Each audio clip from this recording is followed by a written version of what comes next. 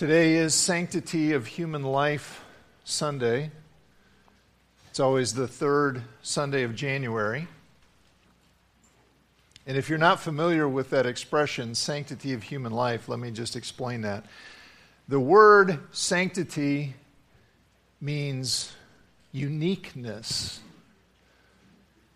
specialness. And what we're talking about when we say that human life has sanctity is we are saying human life is special, it's unique, it's distinct. There is something about human beings that sets us apart from every other creature on the planet, and that something we know is called the image of God. God created human beings, us alone, to bear his image, and because of that, every human life matters. Every human life should be granted dignity and respect and justice. That's not the world we live in. Under current law in the United States, if a human being is not yet born, and if they are unwanted, they can legally be put to death anytime up until the moment that they are born. And that is a great injustice if indeed the unborn are truly human, because it is unjust to intentionally take the life of an innocent human being. I mean, we know that. We know that from Scripture. Pretty much that's the way we live in virtually every area of life except this one. It's a great injustice to intentionally take the life of an innocent human being. And everything we know from science, from biology, from embryology, everything we know from Scripture demonstrates conclusively that the unborn are truly human. Which means that elective abortion on demand unjustly takes the life of defenseless human beings 3,200 times a day in our nation. 32. Now, just to put that in perspective, just under 3,000 lives were lost in the terrorist attacks of 9/11. So imagine a 9/11 happening every day. That's the scope. But we can become very numb to that. This is an unpleasant topic, to say the least. Talking about it inevitably stirs up strong emotions, painful memories for a number of people. So the question maybe is, well, why talk about it? Why not talk about other kinds of injustice that aren't nearly so controversial? Well, two reasons, at least. There's probably more, but two I'll mention. And the first and the most important is that in talking about it, there's an opportunity to proclaim the grace of Jesus Christ to forgive and to heal. We just sang, sin had left a crimson stain. He washed it white as snow. For those who have had abortions, for those who have encouraged abortions, for those who have been indifferent, those of us who've been indifferent to the injustice of it, the answer for our guilt is not to ignore it. It's not to rationalize it. The answer is to admit our sin and bring it to Jesus.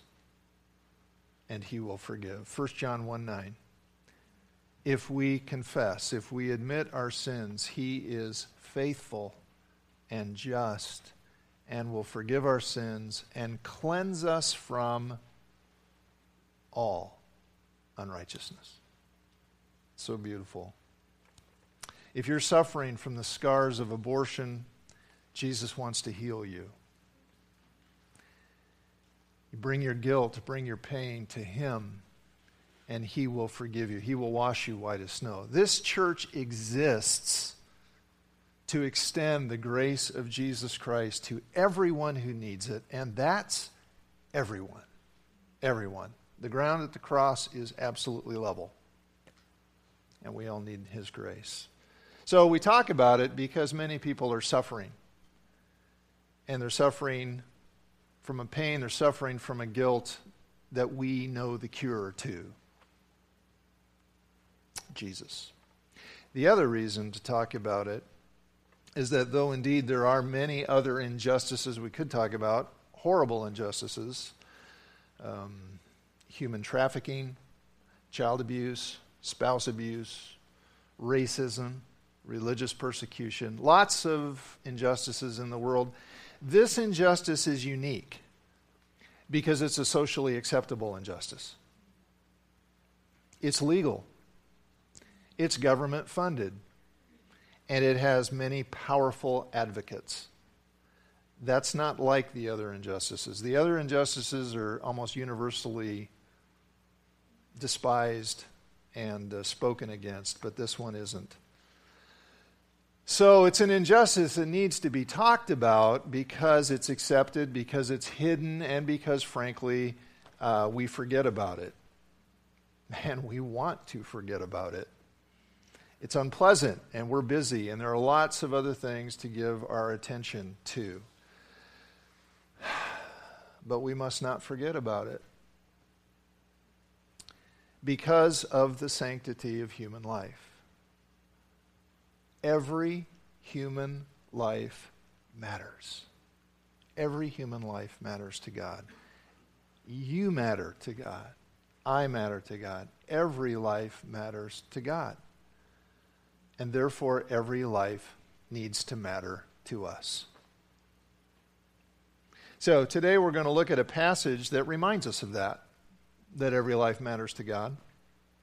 And should encourage us, should stir us up, especially if we're weary of the subject, if we're tired of talking about it, tired of praying about it, tired of being concerned about it. And, frankly, sometimes we just wonder, well, what's the use? What's the point? We're going to look at a passage about a guy. You've probably heard of him. We call him the Good Samaritan. And he's the hero of a story that Jesus told. And his example teaches us some things things we need to know about how we should think and how we should act when a human life is in jeopardy. Okay, so let's read it. It's Luke chapter 10, beginning at verse 25. And behold, a lawyer stood up to put him to the test, that is Jesus, saying, Teacher, what shall I do to inherit eternal life? He said to him, What is written in the law? How do you read it? And he answered, You shall love the Lord your God with all your heart, and with all your soul, and with all your strength, and with all your mind, and your neighbor as yourself. And he said to him, You have answered correctly. Do this, and you will live. But he, desiring to justify himself, said to Jesus, And who is my neighbor? Jesus replied, A man was going down from Jerusalem to Jericho, and he fell among robbers who stripped him and beat him and departed, leaving him half dead. Now by chance, a priest was going down that road, and when he saw him, he passed by on the other side. So likewise a Levite, when he came to the place and saw him, passed by on the other side. But when a Samaritan, as he journeyed, came to where he was, and when he saw him, he had compassion. He went to him and bound up his wounds, pouring on oil and wine. Then he set him on his own animal and brought him to an inn and took care of him. And the next day he took out 2 denarii and gave them to the innkeeper and said, Take care of him. Whatever more you spend, I will repay when I come back.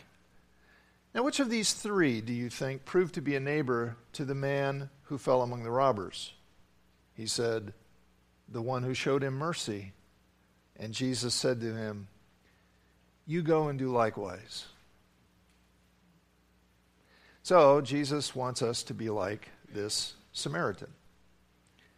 He wants us to love our neighbor as ourselves. And Jesus said, that this was the second great commandment. This commandment comes second only to the first great commandment, to love God with all our heart, soul, mind, and strength. And I'm guessing this lawyer had probably heard Jesus say that, the first great commandment to love God, the second great commandment to love your neighbor. I'm guessing he'd heard that because he basically quotes back what Jesus had said on another occasion. Even though he knew it, though, he didn't quite get it. For him, it was a little too vague, a little too broad. And he wants Jesus to, put some boundaries on this love your neighbor thing. I mean, really, who all do I really have to love? Is it just my next door neighbors? Or are we talking the whole street?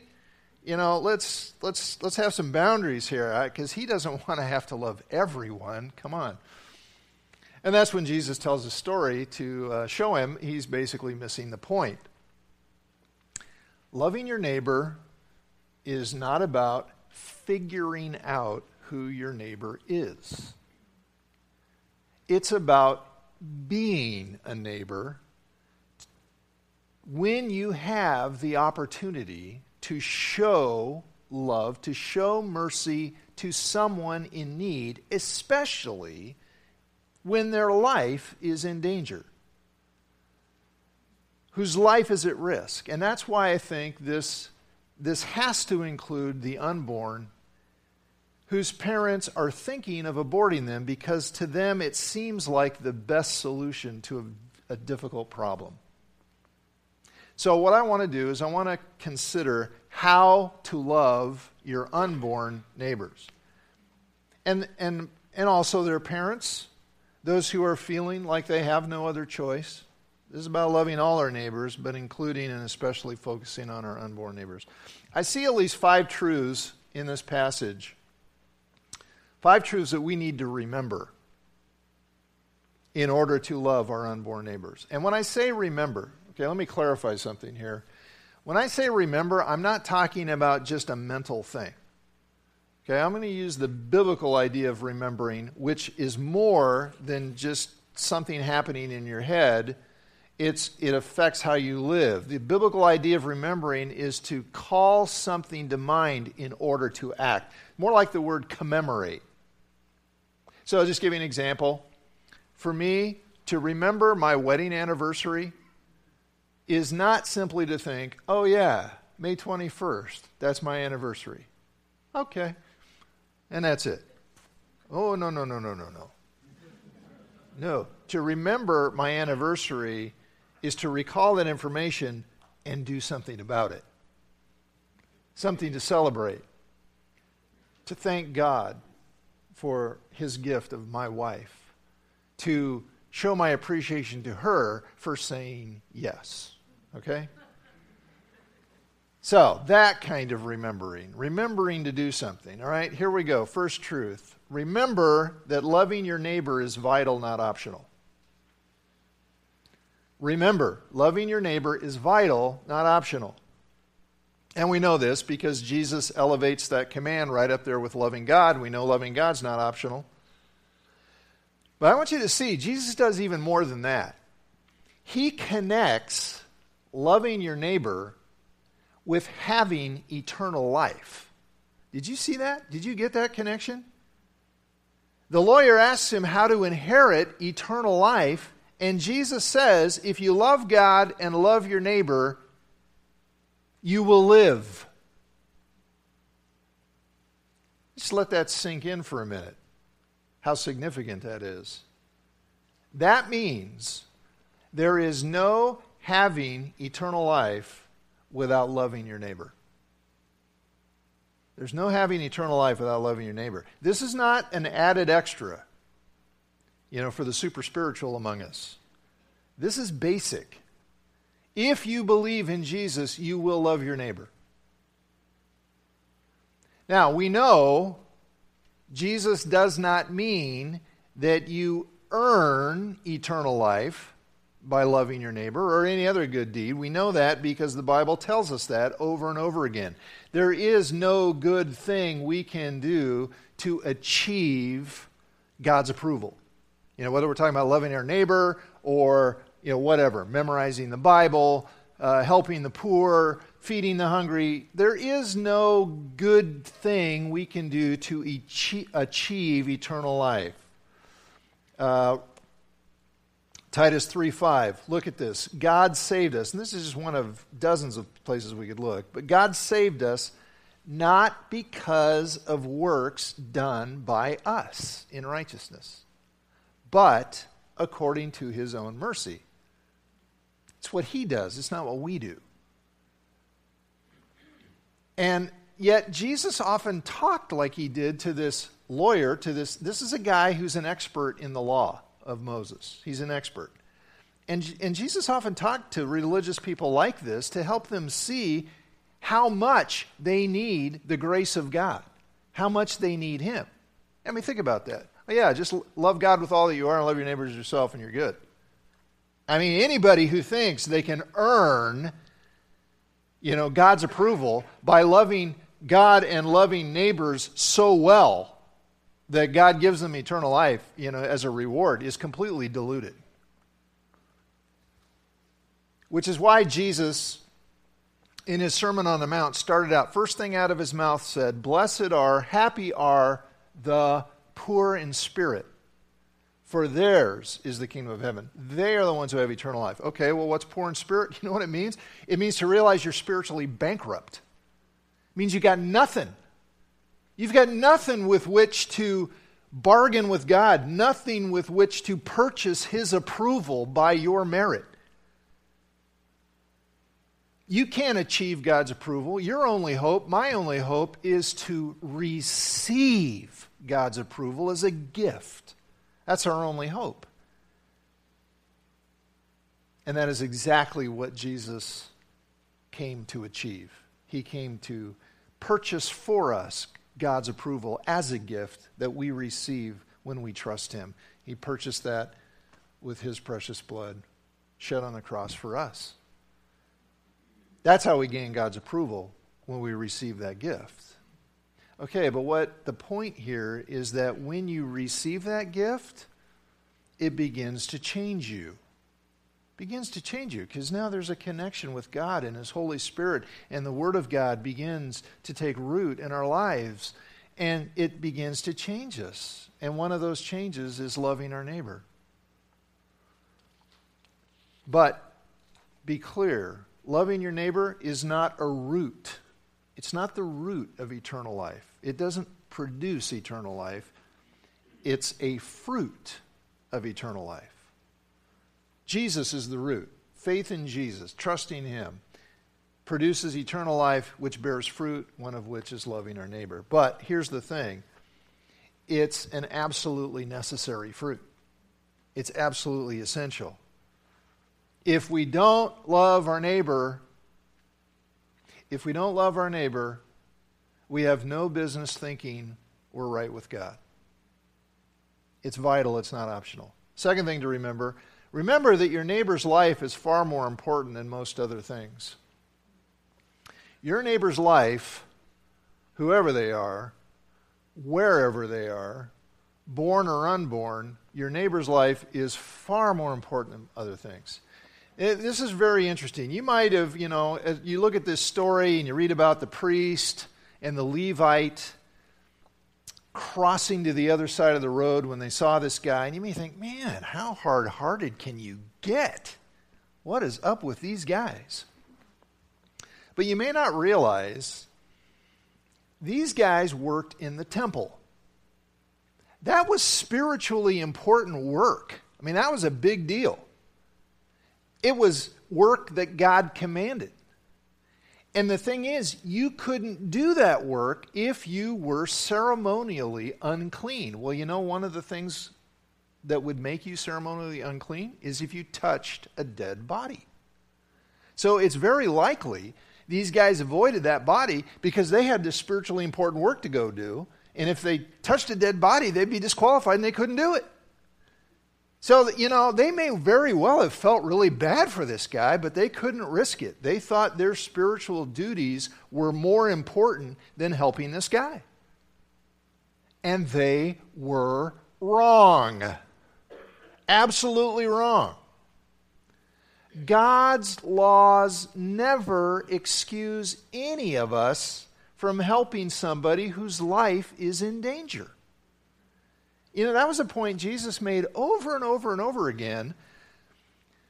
You know, especially when he interacted with these religious leaders, they had lost all perspective when it came to obeying God's laws and keeping their religious traditions. I mean, this happened all the time on the issue of the Sabbath. Jesus would heal people on the Sabbath, and it just ticked those guys off. They're just so irritated by that. And Jesus said, "You guys are messed up." That's a paraphrase, but that's what he said. You're messed up. It is not breaking the Sabbath to help a person in genuine need. You guys, you know, if you had one of your sheep fall into a pit, you would pull that sheep out on the Sabbath. Well, a human being is far more valuable than a stupid sheep. Rescuing a human life is so more important than keeping your religious rules. See, here's the thing. You're not keeping those rules because God wants you to. Because if you read his rules, if you read his word carefully, you would understand how much he values human life made in his image. You're not keeping those rules because God wants you to. You're keeping those rules because it makes you feel righteous. And feeling righteous is more important to you than saving somebody's life. There is hardly anything more important than saving a human life when we can. Human life matters so much to God.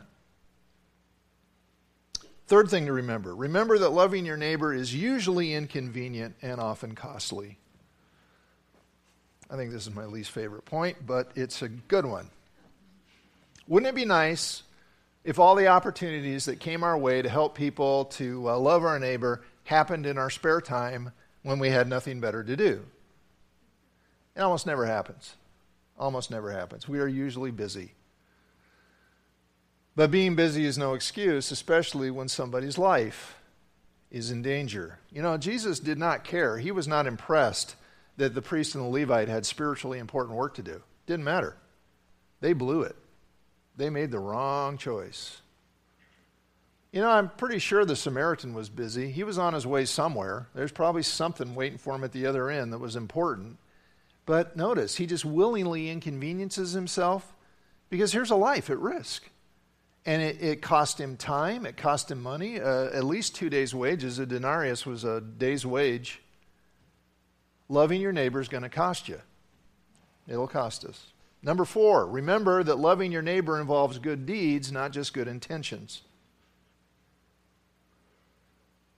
We're not told, isn't it interesting? We're not told what the priest was thinking or the Levite, because it doesn't matter. We're not told how they felt, so that doesn't matter. Because what they thought and what they felt did not result in any action. They didn't do anything to help a person in desperate need. So we have to get this. Following Jesus does not just mean avoiding doing bad things. And maybe some of you kind of got that notion, you know, maybe following Jesus was all about don't do this, don't do this, don't do that, don't do that. Stop enjoying yourself. Stop it. Following Jesus does not just mean avoid doing bad things. It means avoiding neglecting doing good things. You know, there's a scripture, to the one who knows the right thing to do and doesn't do it, to him it is sin. So failing to help somebody whose life is at risk when you could have helped, is disobedience. And I think this is very relevant to the sanctity of human life. You know, it's not that hard. It's fairly easy to think the right thoughts about this issue.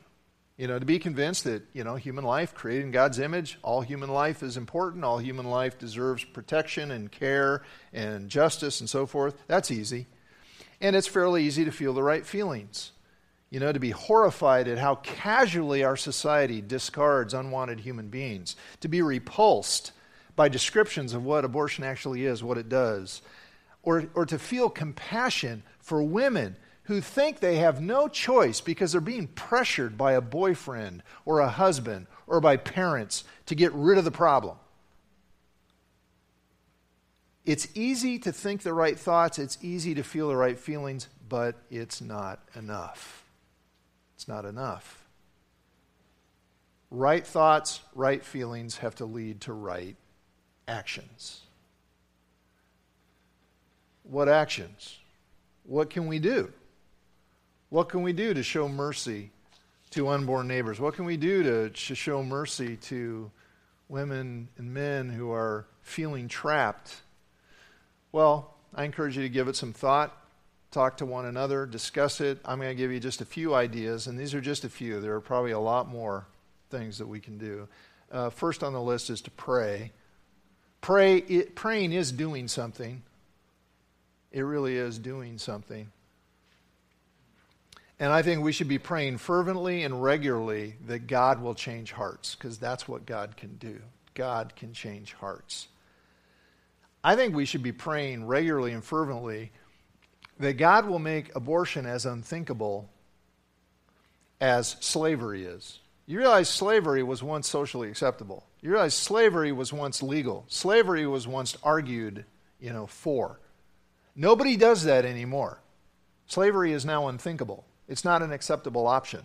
I think we should pray that abortion will happen the same way. 1 Thessalonians 5:17 says, pray without ceasing, which means don't give up. Second, give. Give to organizations who are channeling those gifts into practical help. So, for example, our local Options 360 pregnancy clinic or other groups that help women facing unwanted pregnancies. Now, Options 360 is part of our church budget, so every time you give to this church, part of that goes to that, but, it's a relatively small amount. Maybe you could do more. Make it part of your personal budget. Give. Third action, speak up. Speak the truth in love. Speak the truth in love. Speak up on social media when you see the truth being distorted by misleading arguments. And if you don't know how to respond to some of those arguments, I've put a link on your note sheet. It's really good. You can go there and you can educate yourself on good responses to faulty arguments. If nothing else, though, you can always do this. When you hear an argument that sounds compelling, stop and ask yourself this. Would that argument work if we were talking about a life already born? And if it wouldn't, then it shouldn't work for the life of an unborn. Because there's no difference in humanity. Where we are does not determine what we are. Size and development, degree of dependency, none of those things make us human. So, for example, here, I'll give you an example. If somebody's got a toddler, little demanding little toddler, and just caring for that child is such a burden. It's emotionally difficult. It's financially, it's a hardship. It's just hard. And it's interfering with the parents' plans for the future. Okay, how would we help those parents? Well, we would do everything we could to help them, manage. But what we would never say is, well, I guess you can kill the toddler. You wouldn't do that. That's not an acceptable choice. Fourth thing you can do, vote carefully. Now, I'm going to be blunt here. If a candidate refuses to protect human life at all stages, I think that disqualifies them for just about every public office there is. Now, there are probably some public offices that don't have any connection with this issue, okay, but many of them do. And if somebody's basic position is, I will not act to protect innocent human life, I think they're disqualified. Now, nobody's going to come out and say that. You're not going to hear a candidate say, yes, I refuse to protect innocent human life. They don't say that. What they say is something like, I'm personally against abortion, but I support the right of someone else to make that choice that difficult choice without government interference.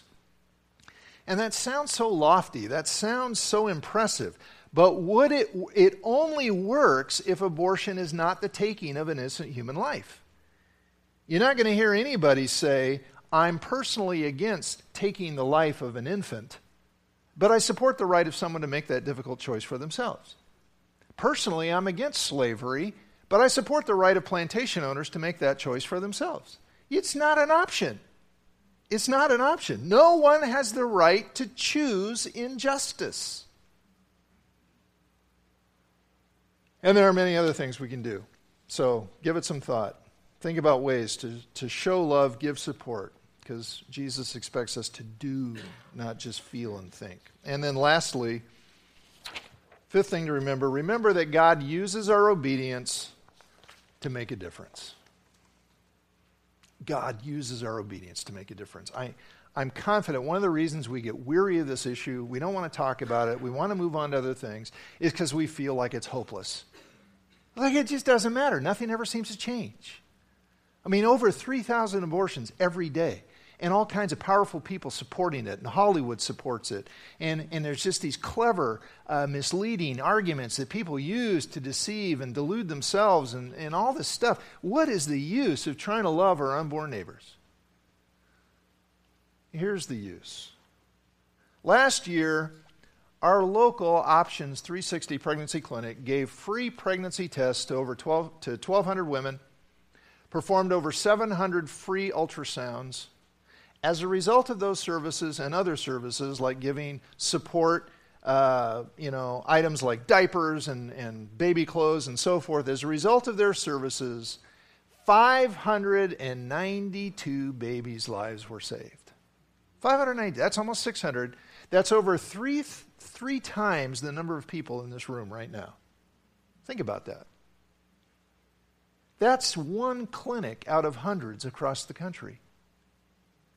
Now, what would have happened if nobody had prayed for those clinic workers? What if nobody had prayed for the women facing those difficult situations? What if no one had donated money to buy the ultrasound equipment and the pregnancy tests and the maternity items to help those women in need? What if no one had spoken up when they had a friend in a difficult situation and said, hey, have you heard of Options 360? A lot fewer children would be alive. It does make a difference. Maybe it's not as big a difference as we would wish, but it makes a difference. So don't give up. Don't give up. Evil is being exposed. Babies are being saved. Lives are being changed. I wish I had time to tell you some stories I heard at the last Options 360 banquet I went to. I don't. Okay, so I just wanted to tell you. I can't. Okay, one. There was a couple. And they went in there, and boyfriend-girlfriend situation, and they offered the free ultrasound, and the girl said, okay, and the guy said, I don't think you should do that. And she said, why? She said, because when you see that baby, you're going to fall in love with that baby. And as he tells this story, when they watched the ultrasound, he fell in love with the baby. And he came to Christ. That was awesome. Don't give up. Don't give up. God is doing great things through your prayers, through your gifts, through your actions, even if you don't hear about it. All right, let's pray. Father, you've given us the message of hope and of life and of forgiveness and sins washed away. Lord, may we not grow weary of doing good. Help us, Lord. Strengthen us. If there's anybody here today who's struggling with a scar, a hurt, a bad memory, Father, will you just pour out your grace on them? May we as a people just extend your love and grace to one another. We all have had those crimson stains, but in Jesus you wash us white as snow. Thank you. In Jesus' name, amen.